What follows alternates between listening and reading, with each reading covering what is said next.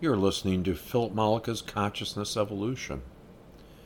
Find me on Substack and sign up, subscribe, and you will receive all of our columns, articles, audios, videos in your mailbox as they are released. On endings and beginnings, challenging our understandings of death and life. As we enter 2024, this is a great time to begin to nurture perspectives of ourselves that serve to help us make sense of our current world and climate.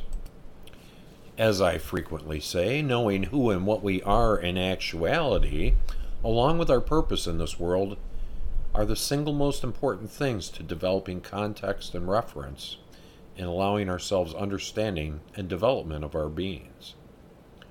One of the biggest things we can do to assist ourselves is to examine this belief system around death, of which is massively misunderstood. As a society, we are everywhere inundated with the prospect and finality of death. Our popular entertainment themes often center around the desperate clinging to life.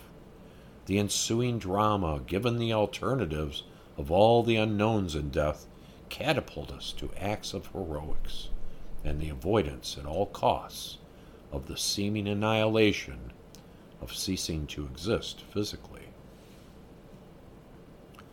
Our laws and court systems and incarceration make death, whether by design or accident, an event for which justice must be served by those responsible for it. On a more personal level, by the time one reaches my age, we have likely lost, through death, numerous loved ones: parents, spouses, children, friends, lovers. To the surviving, I offer compassion and comfort. Do not take the rest of what I am about to offer as in any way diminishing the loss you feel. The loss is real. The pain can be unbearable.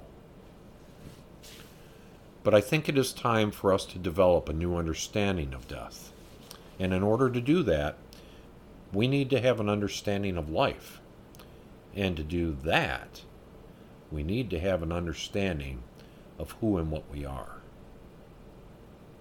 Allow me, if you will, to offer some new perspectives that may give you a great deal more comfort and even peace around this idea of death.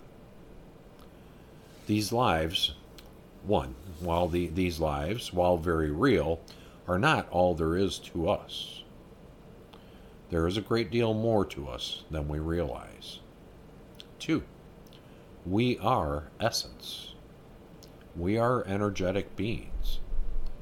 These lives are but one focus of attention of our greater existence. This is not to say that our essence is separate from us. We are our essence.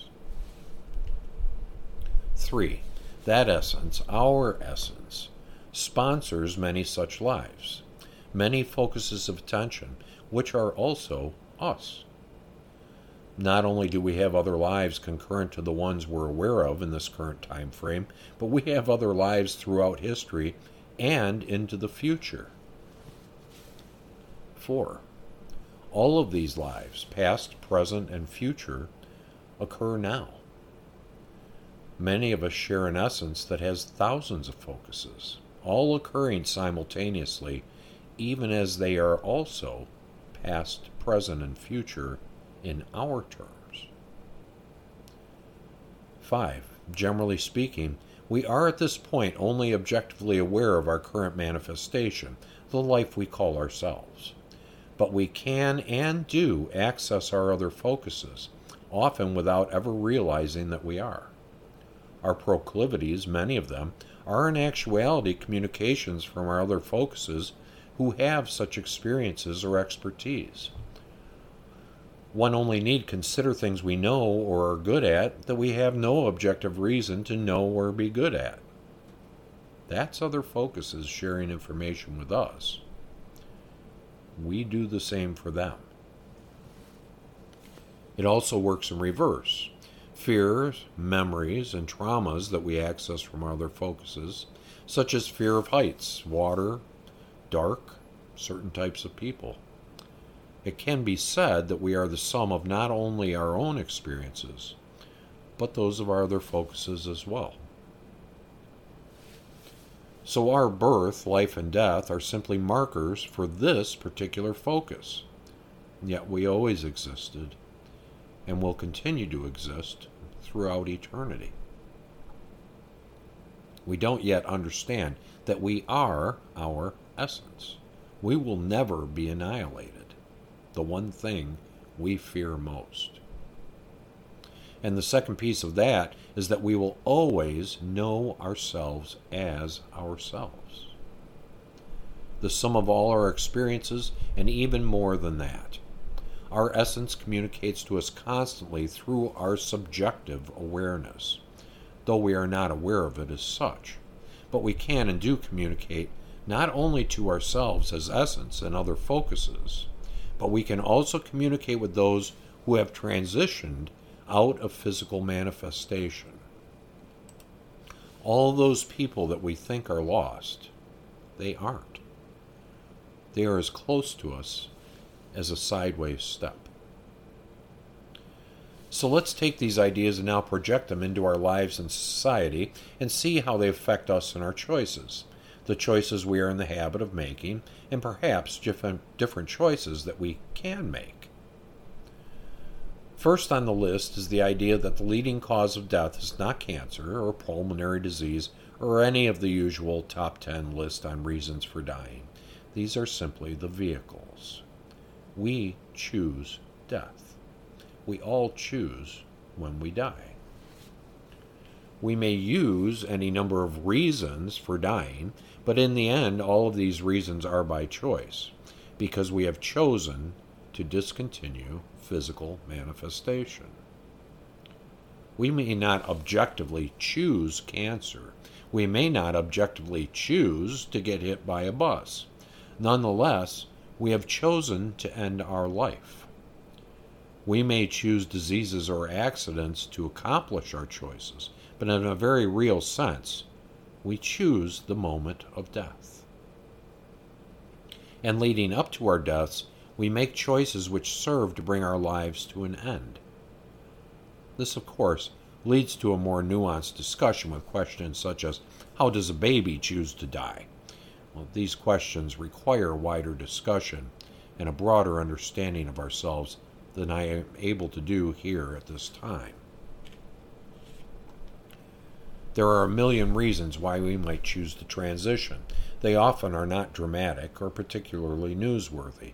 In fact, the vast majority of reasons come down to something so basic that we often dare not face it, and certainly neglect to even mention it or discuss it with another.